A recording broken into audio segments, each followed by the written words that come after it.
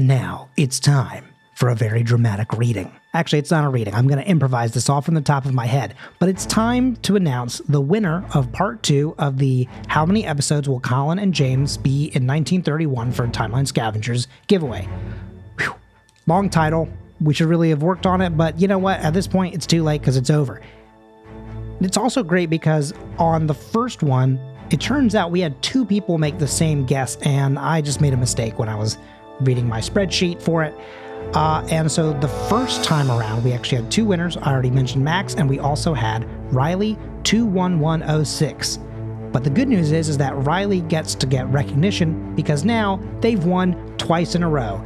This time they guessed 60 episodes, and the correct answer that we were looking for was 64. Holy smokes, we're going to be here for a while. But guess what? It's time for one of those 64 episodes right now.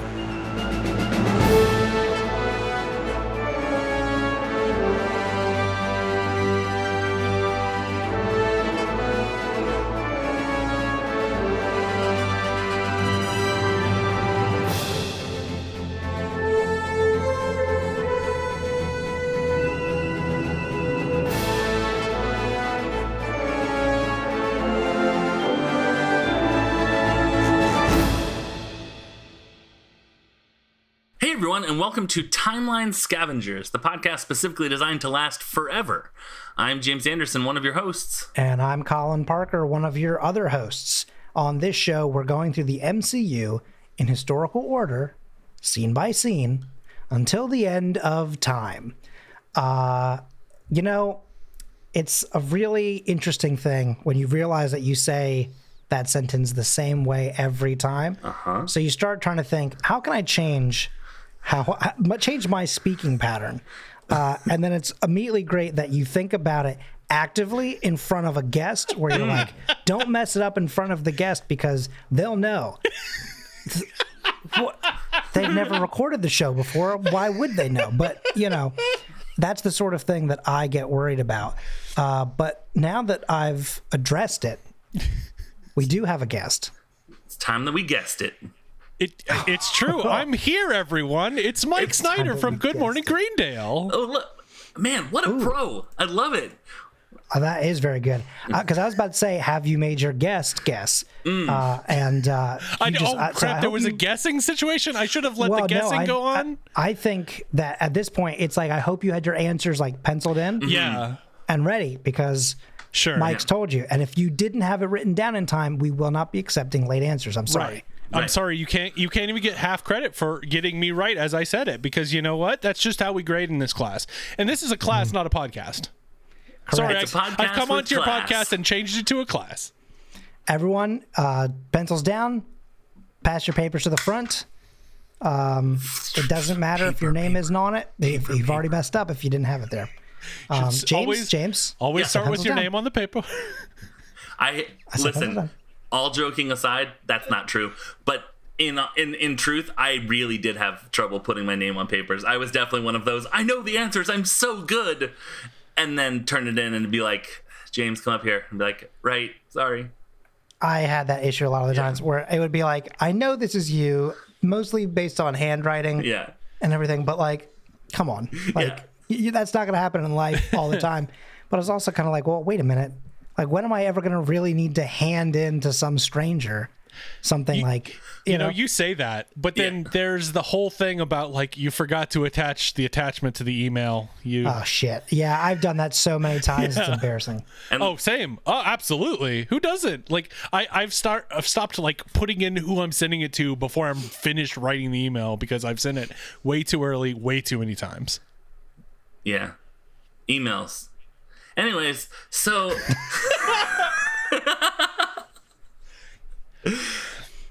wonderful segue as always, James. Thank you. So, Mike, speaking of emails, what's your show like? Yep. What's your show about? Give us a little pitch about your show, and then hit send. It's funny because I believe on one of the things I guessed it with you, I once gave out the email to the show that no one was listening to or people were not listening to, so they could send us emails. Good Morning Greendale is a show in which me and my co-host Ben, we watch Community. and we talk about it. But mostly we just joke around. I have a thing. One of my favorite bits on it is called Outsourcing Mike's Bits, which I use Poddex, the What the Heck deck, to generate a conversation. It never goes well. Listen to my podcast. I love it. That's a good pitch. That's a good pitch for sure. I also love that your filter or whatever you have, your like location protection program. Did it blur out the Poddex? It looked like you were on like a. I mean, to be fair, show it. To be fair, it's never given us a good segment, so the Poddex, it's fine. See, I like that though because it was almost in a way like, listen, they're not sponsoring it, we're not going to show it. Exactly. Green box. That's it. It's a green box. It's the green box. Look for the one in the green box. Mm-hmm. I mean, you walk into your podcast card store that every city, every town in this country, wonderful country and wonderful world has, and you look for the green box. That's the one I cannot recommend, wink. Good filters, great taste, America, Poddex. I think it's time to change the slogan for Scavengers Network.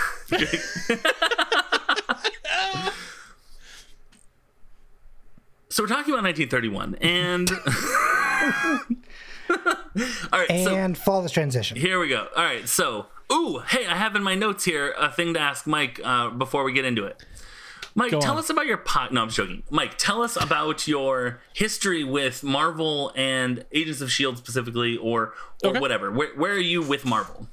So I'm a pretty big Marvel head. I don't think I would describe myself as that after I said it at all. I kind of started with the movies. I wasn't a comic book kid. I was. That being said, I knew of Iron Man, I knew of Spider-Man, of course, before the movies, because I'm a huge video game nerd. So I would play all the Marvel, all the DC, Batman games, and things like that. Sure. So regarding Agents of S.H.I.E.L.D., I hadn't actually watched it until earlier this year when me and my wife started doing an MCU rewatch. Okay. And this, I'm like, we should watch Agent Carter and Agents of S.H.I.E.L.D. And we both watched. We've gotten so we have gotten up to season 2 of Agents of S.H.I.E.L.D., which is very helpful because I know just enough about season 7 of Agents of S.H.I.E.L.D. to be absolutely incredibly confused. But go ahead. Season 2, you've started season 2, you're like season 2 episode 1? We are. Let me pull up. I have a whole big list of our rewatch. Love it. Love this. Because we basically got to season 2, episode 19. Okay. Which happens apparently right before Avengers: Age of Ultron, and we have not watched that movie because immediately afterwards, both me and my wife realized that we were having nightmares about Marvel for some reason, and we switched over to Steven Universe. Fair. Which also gave us nightmares because, there's some heavy stuff in Steven Universe. Sure. And I will say, just as a fair, assessment or, to sort of, make you feel, a little bit more at ease, even if you had 6 seasons worth of content for Agents of S.H.I.E.L.D., season 7 would still have you going, what now? Yeah. Okay, good. I'm glad to hear that. Well, hang on now. What's happening? That's kind of what season 7 is. Good. I'm good. Excellent. So we're talking about season 7, episode 1 of Agents of S.H.I.E.L.D. This is when you're going to start at 24:39 and you're going to end it at 26:09. And here is the plot, according to the Marvel Cinematic Universe Wikipedia. Back on the Zephyr, Rodriguez finally tries out her new arms. They feel good to her, but strange. She goes to Simmons, who asks how she's doing with the arms.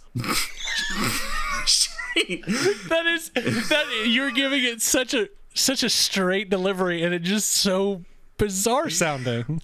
She being Rodriguez, asks if Simmons will try to send a message to Leo Fitz, who we don't know who that is because it's season 7 and we don't. Right. Yeah. That's Simmons, says that she can't because the Chronicoms might be listening. Shaw and Johnson pull up with their stolen truck, and Simmons yells at them for being the opposite of low profile. Daisy uncovers Kane, and Simmons tells everyone to tie him up and they'll get some answers. She doesn't tell everyone to get some answers. She says that she's going to be the one that will do that. I am the answer getter, she says. I don't think that was the quote, but okay. Mm-hmm. Yeah, she said, I, Jenna Simmons, get those answers. Guitar solo. She said, I am the one who knocks. Right, exactly. Heads. I am the one who knocks the answers Out of shield. their mouth. Yeah. And we're going to be a little unprecedented here and start things off with a guestion. Ooh, Mike? Okay. Yes. I have a question for you because it's unrelated to the stuff that I fell down during my research, but it is related to stuff that happened in the episode. So you're going to be carrying the majority of the load. Ready? Here we go. All right.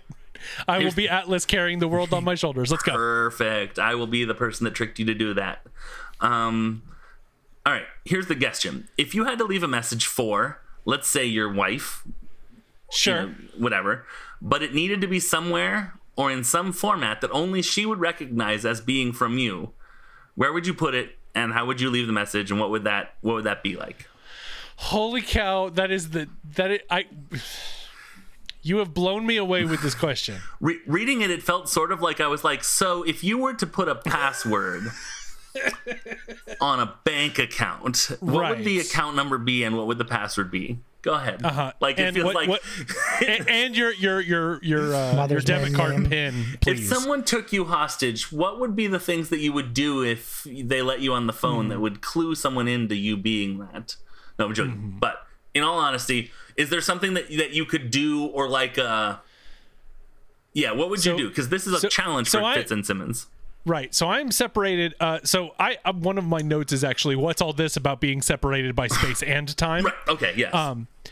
So am I also separated by space and time and trying to deliver a note, or let's say yes. Okay. So my guess is that there's going to be some weird noises coming from my end as I try to think this one through. I've got it. Great. If I have been moved to the past, Okay. I will know, because I have the brain of this time where we currently live. Right. And what I would do is I know what we've done to the place that we've currently live. So we have done a kitchen remodel. So what I would do is I would buy or get some kind of thing, and depending on how far back in time I was, like bury something that has the message on it in the yard, or put it in the kitchen walls of this house, so that it would be, she could pick it when the contractors for the kitchen remodel were like, oh, okay, hey, we found this weird thing, here you go. And then it's like, it's your husband, he's stuck in 1957. Right. Good. Yeah. That makes sense. Would you just have it be a note that says, hey, hun, weird thing happened, I'm stuck in 1957? Or would it be like, I went to the store to get some Heinz 57 because the one we have at home is stuck? Like, would you do like a code, or would it just be straightforward because the burying it would be enough? No straightforward, I think, because I think burying it is enough. Yeah. But I wouldn't just do it on regular paper. I would probably get some kind of, sporting event from the time. Okay. But she knows my handwriting enough. But if I get some kind of, I'm trying to think about sporting teams that were in the Portland, Seattle area, because the Portland Pilots of that time, I think, perfect. Okay. had a minor league baseball team or something like that. Nice. Go to one of their games, get one of their programs or whatever, write on that, then stick it in the wall. Perfect. Okay. So she'd know for a fact, because that makes sense. That's a good answer. Good answer.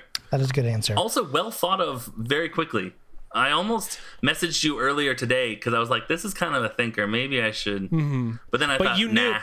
But you knew, hey, I remember when I was working with him on Blink and You'll Miss It, this guy, he can think of things on the dime that are ridiculous. Exactly. But only having to do with things on the dime. So FDR is, no, I'm joking. He's not in this episode. He is on the dime, though. Just going to point out that would have been just the called shot of a segue I've ever heard. Incredible. I didn't even think of that, but just wait for one of these next episodes, because boy, that's going to be really good, and we're going to put one in James's win column on that one. Yeah, that's what I like to do. Put stuff in the win column like couple of episodes later, because it still counts. It still counts. So basically, Yo-Yo is talking to Gemma, and she says, hey, so would you ever try and send a message back? And Gemma's like, oh my god, no. Why would you even say that? We got to keep a low profile. Because the Chronicoms. Right, because the Chronicoms could be monitoring, and they have to basically assume that the Chronicoms can hear everything they're saying. So she's like, we're trying to keep a low profile. Right. And, as if it was written, at that very moment, the hatch opens, and you hear, Ooga! I thought it was such a wonderful sound effect to use in that moment. And a truck pulls up, the truck that they stole a couple of scenes ago with the Daisy's fight scene. And it pulls up, and there is a Daisy and a Deke in the front, and Chronicom in the back. The mullet of Agents of S.H.I.E.L.D.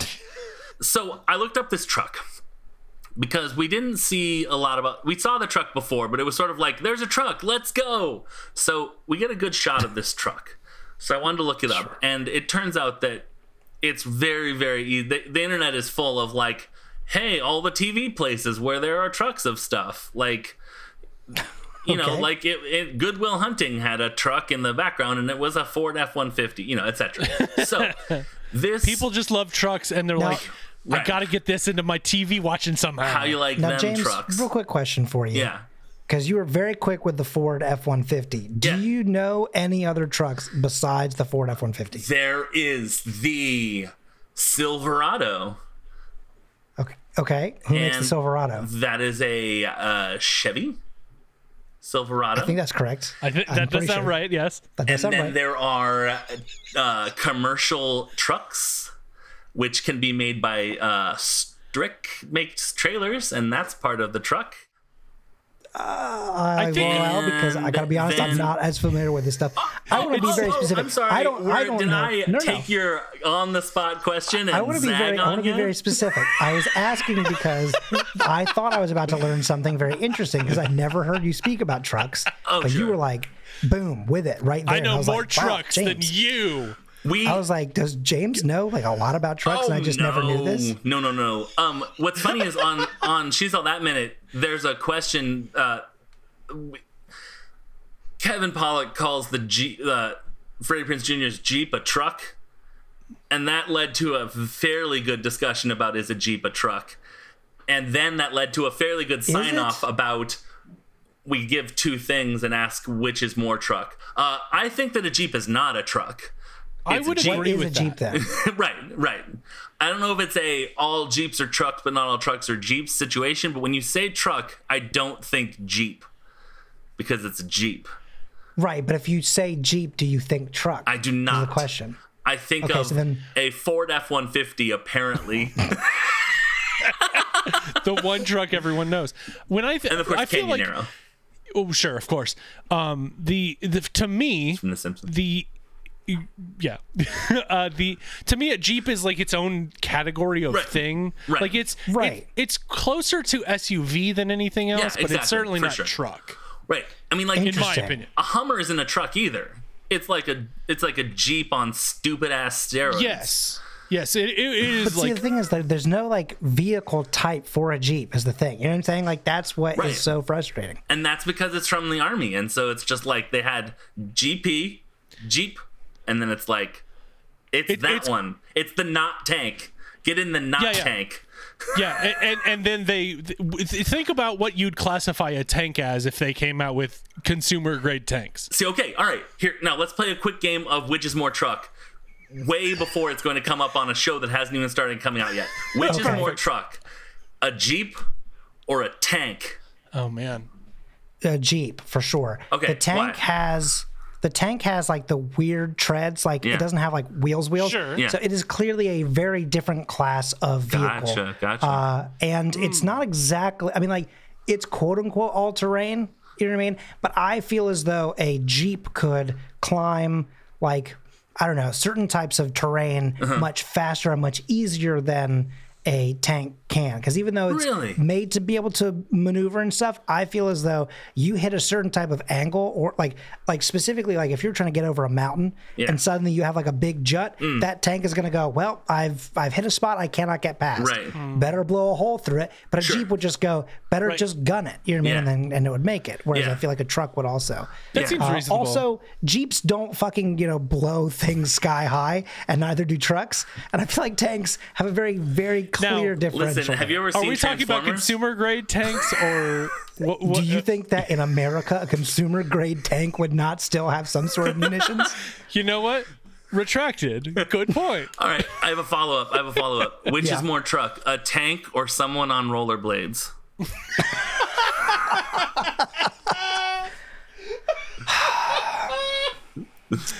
It depends. Does the person on rollerblades have gas?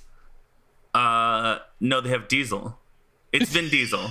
Very good. Oh, it's Vin Diesel. Oh, well, if that's the case, then that's a truck, baby. That's fair. Vin Diesel is a vehicle.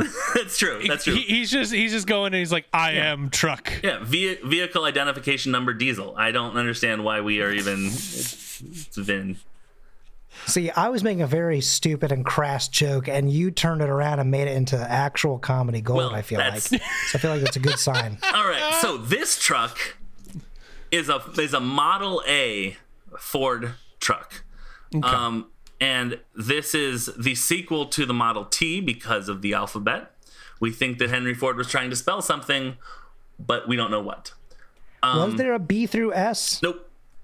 Except for the BS so what you're involved saying- in Henry Ford's anti-Semitism. But, So what you're saying is that Henry Ford and Elon Musk's naming situation with their cars are actually kind of similar because they did try to spell something. right.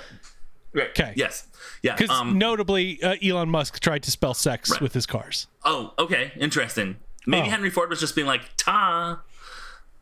It's like, that's it. T, like he was saying bye. Like, ta, ta, ta. I've done my two, and now it's time to go. That's right. That's not, that turns out, hey, listen, I did learn a lot about old trucks in doing this research. So, first thing I need to say, that Auga is for real the horn on a Model A truck. Like, for honest, for actual, for serious. Oh. I went to the website for the Model A Ford Club of America, which is an actual website which has, There's an course it actual is. club for that? for sure, of I'm not, America. I'm not that surprised.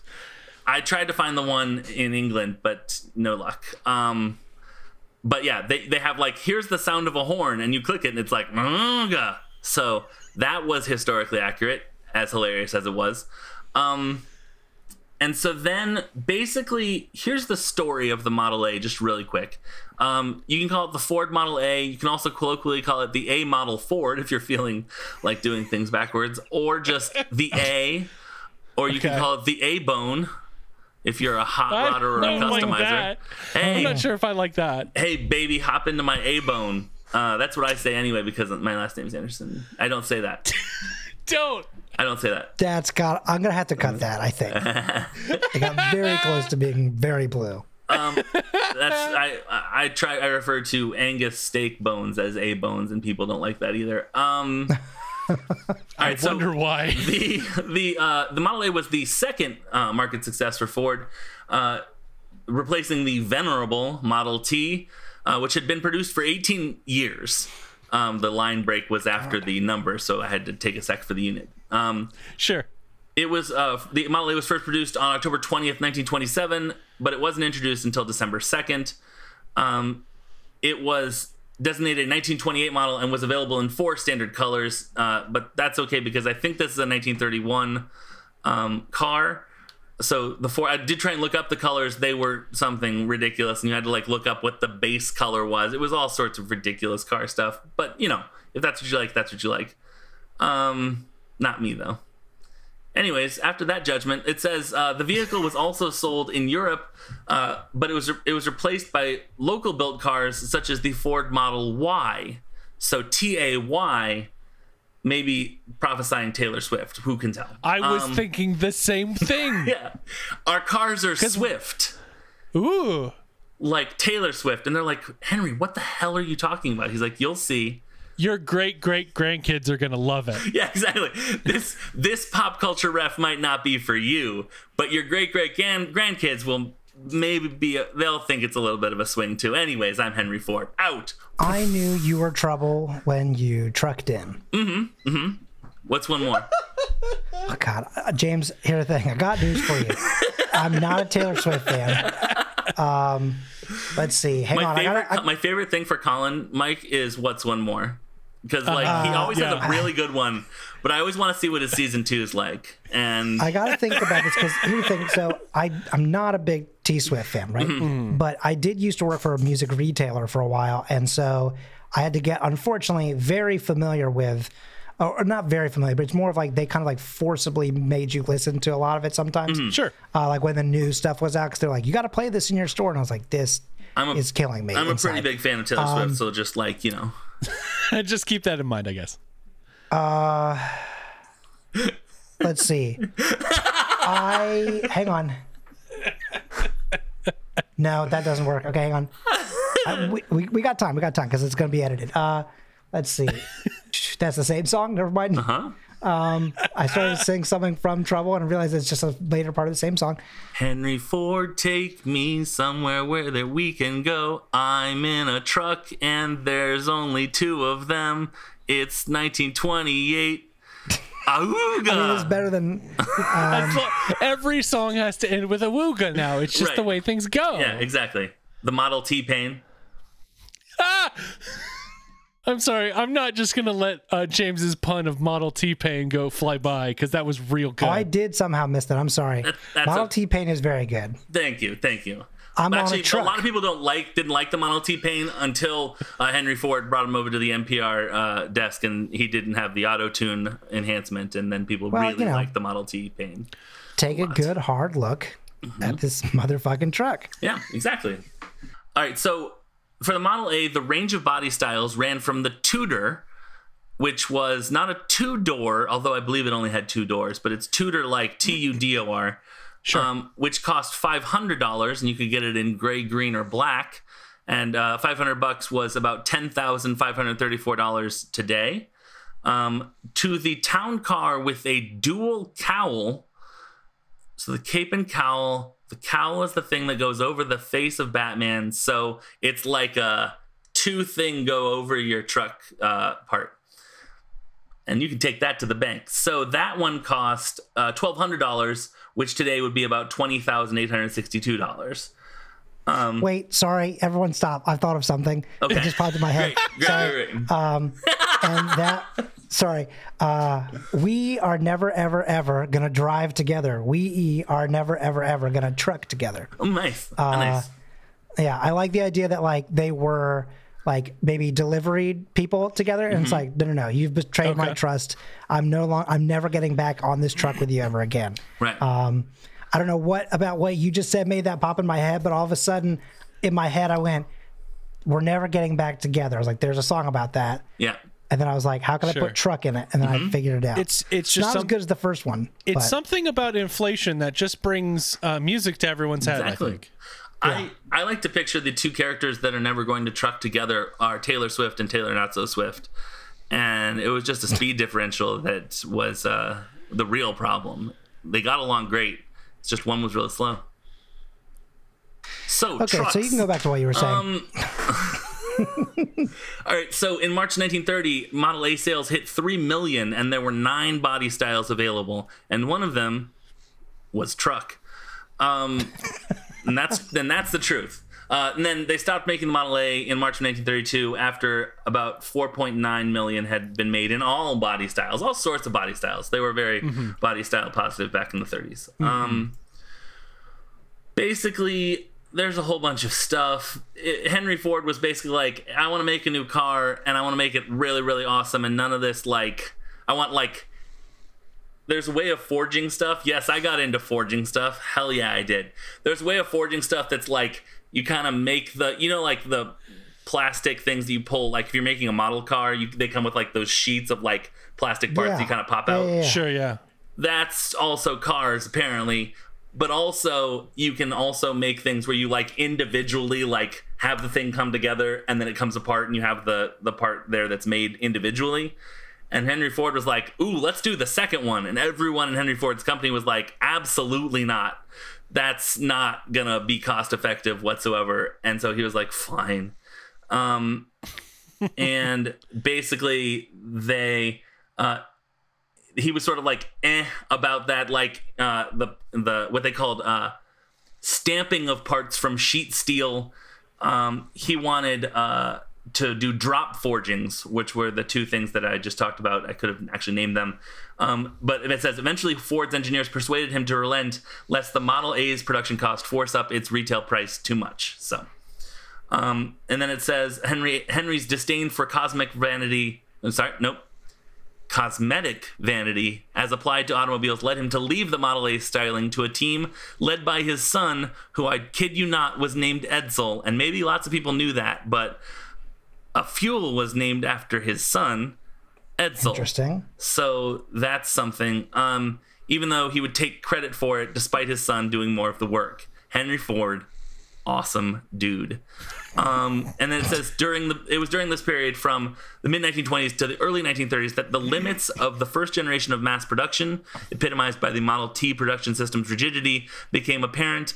The era of flexible mass production had begun, and flexible mass production is like, it's not like on Lucy, where it's like, you better get those fucking chocolates into the fucking box or else you're gonna have to stuff them in your mouth. You know that Lucy episode? Yes.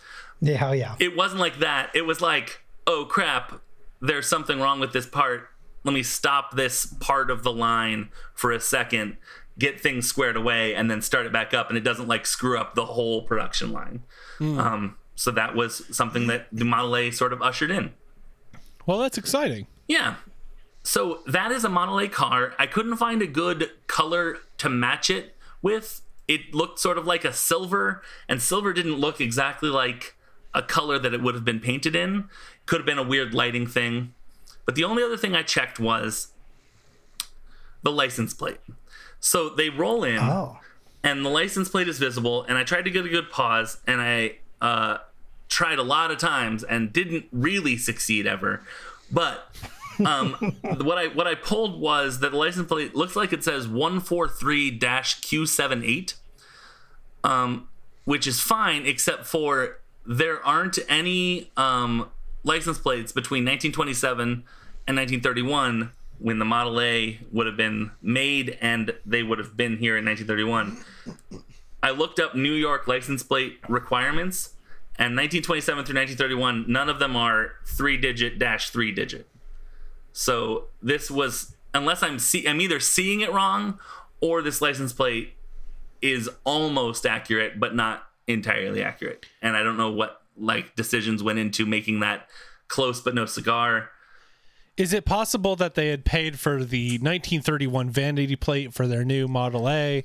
I'm pretty sure that having a car was the vanity plate of 1931. Oh, okay. Okay, But that makes sense.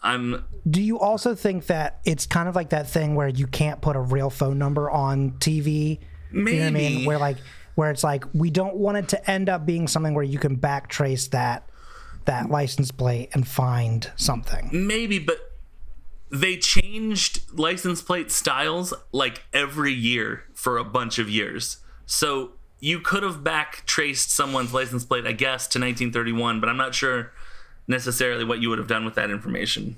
I mean, I'm no computer genius. I meant more of like where the car is actually registered. Like, because if you have a car that, remember we were talking about some other part where someone like rents their trucks and stuff like that out to movies and stuff like that. Yeah, right. For sure. Maybe it's like a matter of like keeping the actual owner. Okay. And their information out of being searchable. That's possible. I mean, like, what was weird is, other than the number of digits, it looked like a correct license plate. Like, it had, like, New York on the bottom. Yeah. And, like, everything else looked right, the color was right and whatever. So that's possible. I don't think that the guy that I was talking about, and I know that there could be more than one person that does this. I'm not Right. It's just I've only heard of one, so in my world there is only one. Sure. And that's the Ford F-150. That's the Ford F-150 of people that rent out cars for movies and television productions. We all want to be the Ford F-150 of right. a type of person. Exactly. They call him Hank Ford, no relation, that I know of. So again, it could because be that if he was right, exactly. If you did know, then he wouldn't be the F-150 now of it Hank could Ford. be that he is actually Henry Ford, and that's how he knew about Taylor Swift. So who knows? Ooh. I mean, like, you know. Now we're getting back into the timey-wimey nonsense. It's great. Yeah. What we haven't considered is that Taylor Swift was named after the letters of F-150? the Ford Model T, A, and Y, which would actually make more sense chronologically, but that would be wild. Though kind of fairly Southern, like truck-related naming your daughter. Anyways, so what I meant to say was, like, I don't think that he's driving these cars like... I don't think they're registered to be driven, like, on the road. You know what I mean? Sure. Yeah. So I don't think that there would be, like, a where is his address. So, I mean, I could be totally wrong, though. And it would actually make a lot of sense for why the angle was so weird and, like, they, like... I don't know. Anyways, it was super frustrating, and it took me a long time to find very little. And that is my report on this scene of Agents of S.H.I.E.L.D. Mike. Yes. How are you doing? I'm good. Unfortunately, because you were... I appreciate the amount of work you put into it, but because of the fact that we did not really have a good conclusion to your license plate report, we are going to have to give you a C. But that's... I'm sorry. Was that in reaction to me giving you a C? It started as a joke and then turned into an actual cough. So that was a fun ride we all went on. You ever see someone who's an accidental method actor? That's me. That's James, all right. Yeah, I'm good. So did you have any questions about anything that happens in this scene? There's kind of a lot. There's kind of a lot. There's kind of not a lot, but there's kind of a lot. I have there are 3 people that you mention in your plot synopsis at the very beginning of the episode that I do not know at all. Okay, so one of the people that is the passed out Chronicop, Kane. Right, which I don't. Again, I do not have much context to Chronicomps. He is in this season. That's it. So cool. You will hear about him on a future episode of Timeline Scavengers, which was recorded in the past. Mm-hmm. But when the audience is listening to this, you'll be in the past. Anyways, mm-hmm. I'm already in the past. Exactly. Right. But I do would like to say, I love Simmons, and I am also worried about Fitz at all times. Good. Good. And I just that's kind of it for questions, other than like, what's all this about being separated by space and time? Well, here's the fun thing. We don't, as an audience, we don't get an answer to that until the season finale. So yeah, excellent. And let me tell you, I don't want to spoil anything because it is literally the series finale. It depends on how much you like to be very sort of flipped off by the writers. I personally really like being sort of like, oh, it was such and such the whole time. So I'm fine with it. I feel like if I was someone else, though, maybe I would be upset with the answer that you've been seeking. Sure. Okay. But that said, we won't be finding that out until a very long time. From now. So hold on to that question until later. Okay, great. I will write it down and we'll circle back. Bury it in the grass. Bury it in the grass. Yeah. Piece of sports memorabilia, and then Stacey will find it later. Absolutely, will do. All right. Well, then that is going to be taking us to a very short segment, actually, of the music of 1931. We're going to come back to Mr. Skip James. I believe he is the first artist that we've done 3 songs from. This is Hard Time Killin' Floor Blues, which I know from the Oh Brother We're Out There soundtrack Where Art Thou soundtrack. It was recorded by a guy because they didn't have a good recording of Skip James doing it, basically. So because they, anyways, so the term to be on the killing floor is to be feeling very depressed. It turns out, the internet told me. Sure. In this song, James sings about people working too hard for too little. They feel like they're down on the killing floor. So not much has changed. Yeah, exactly, for sure. Yeah. It says there's some speculation that Skip James's killing floor was a literal abattoir, which is the name of which is a fancy word for slaughterhouse. Okay. I learned there's a Simpsons episode where Homer tries to get weight loss tapes and they're out of weight loss tapes, so they send him build your vocabulary tapes. And two very similar things, yes. It's right, and so the voice of it is what's the name of the guy? Harvey Fierstein is not the voice, but it's a very like, hey, I'm this guy. It might be Dr. Marvin Monroe actually. And he's like, abattoir, slaughterhouse. The pig was killed in the abattoir. So that is how I know the word abattoir. I love how you know things. Thank you. But he never worked in one, and it's more likely a metaphor. So I was really happy to find that bit of, it might be literal, but there's no way it's literal. So moving on. And then a little information about the song. He was from rural Mississippi, and he recorded this song for the Paramount label, which it released as a 10-inch single with Cherry Ball Blues in 1931. The song didn't get much attention until the blues music revival of the 1960s, when Delta blues musicians from the 20s and 30s were, quote, rediscovered. Those are some heavy air quotes. Yes. White people found them and said, "Hey, this music is really good. Let's it's ours now." No. That's true. That's actually fairly true. Yes. That is actually a common theme of the music of 1931, especially in the blues section. They recorded it. It was great. And then in the 60s, people in Britain were like, hey, you know what's really good? This music from the 30s. I think that's been in every single story that I've told. Anyways, that is it. And Colin, I'm going to turn things over to you to do some social media. Absolutely. So if you want to hear more from us off the air, you can follow the podcast. You can follow the podcast Twitter at TimelineScav. If you want to hear more from the Scavengers Network, the podcast network that we are a proud member of, you can follow them at ScavengersNet. But if you want to hear more from me specifically, you can follow me on Twitter at Colin M. Parker. And as for my co-host, James, where can people find you? You can find me on Twitter at UnabashedJames. And what about you, Mike? Where can people find you and your podcast? So as again, my podcast is Good Morning Greendale, where we talk about community. You can find that at Good Greendale. And then do you want people to find your Sure. I did just send a tweet that got 5,000 likes as a response to Hank Green. So it was yes, wild to see. Incredible. Apples and cheese. You can find me at TheGigGas. Fantastic. And if you also want to hear more from the gentleman that made the music that you hear at the start and end of this podcast, you can follow Nick Bramald at NBRAMALD or at nickbramaldcomposer.co.uk. And before you go, I'd like to throw out a real quick recommendation for a Scavengers Network podcast for you to check in on. I have actually, I think, somehow never mentioned this on the show.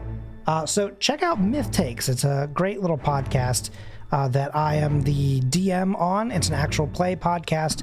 And it takes a rotating cast of different Scavengers Network members throughout a campaign that is currently using Monster of the Week as they try to save the world from impending doom. And it's a great time. There's about a cast of like, I think 12 people, I believe, is the total cast count there. So great little show. And obviously not 12 people in every episode. When I say rotating, it's people go, you'll get it. You'll get the hang of it. And that's going to do it for us. here on this podcast, this episode of Timeline Scavengers. Thank you so much for joining us. And as always, I'm Colin Parker. I'm James Anderson. I'm Mike Snyder.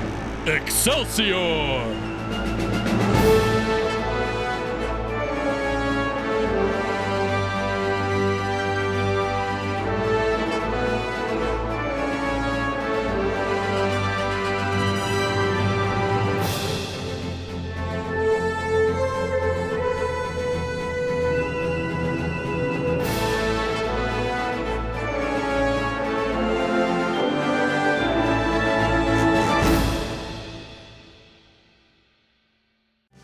Are you a fan of Boy Meets World? Do you enjoy rewatch podcasts? Well, then you should check out The Lost Years, a retrospective fan cast hosted by me, Tay. And me, Sid. It's my favorite show of all time.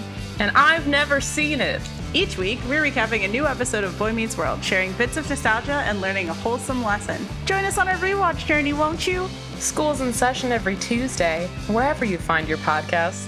What else do you need to know? The Scavengers Network. Creator-driven, community-focused, treasured content.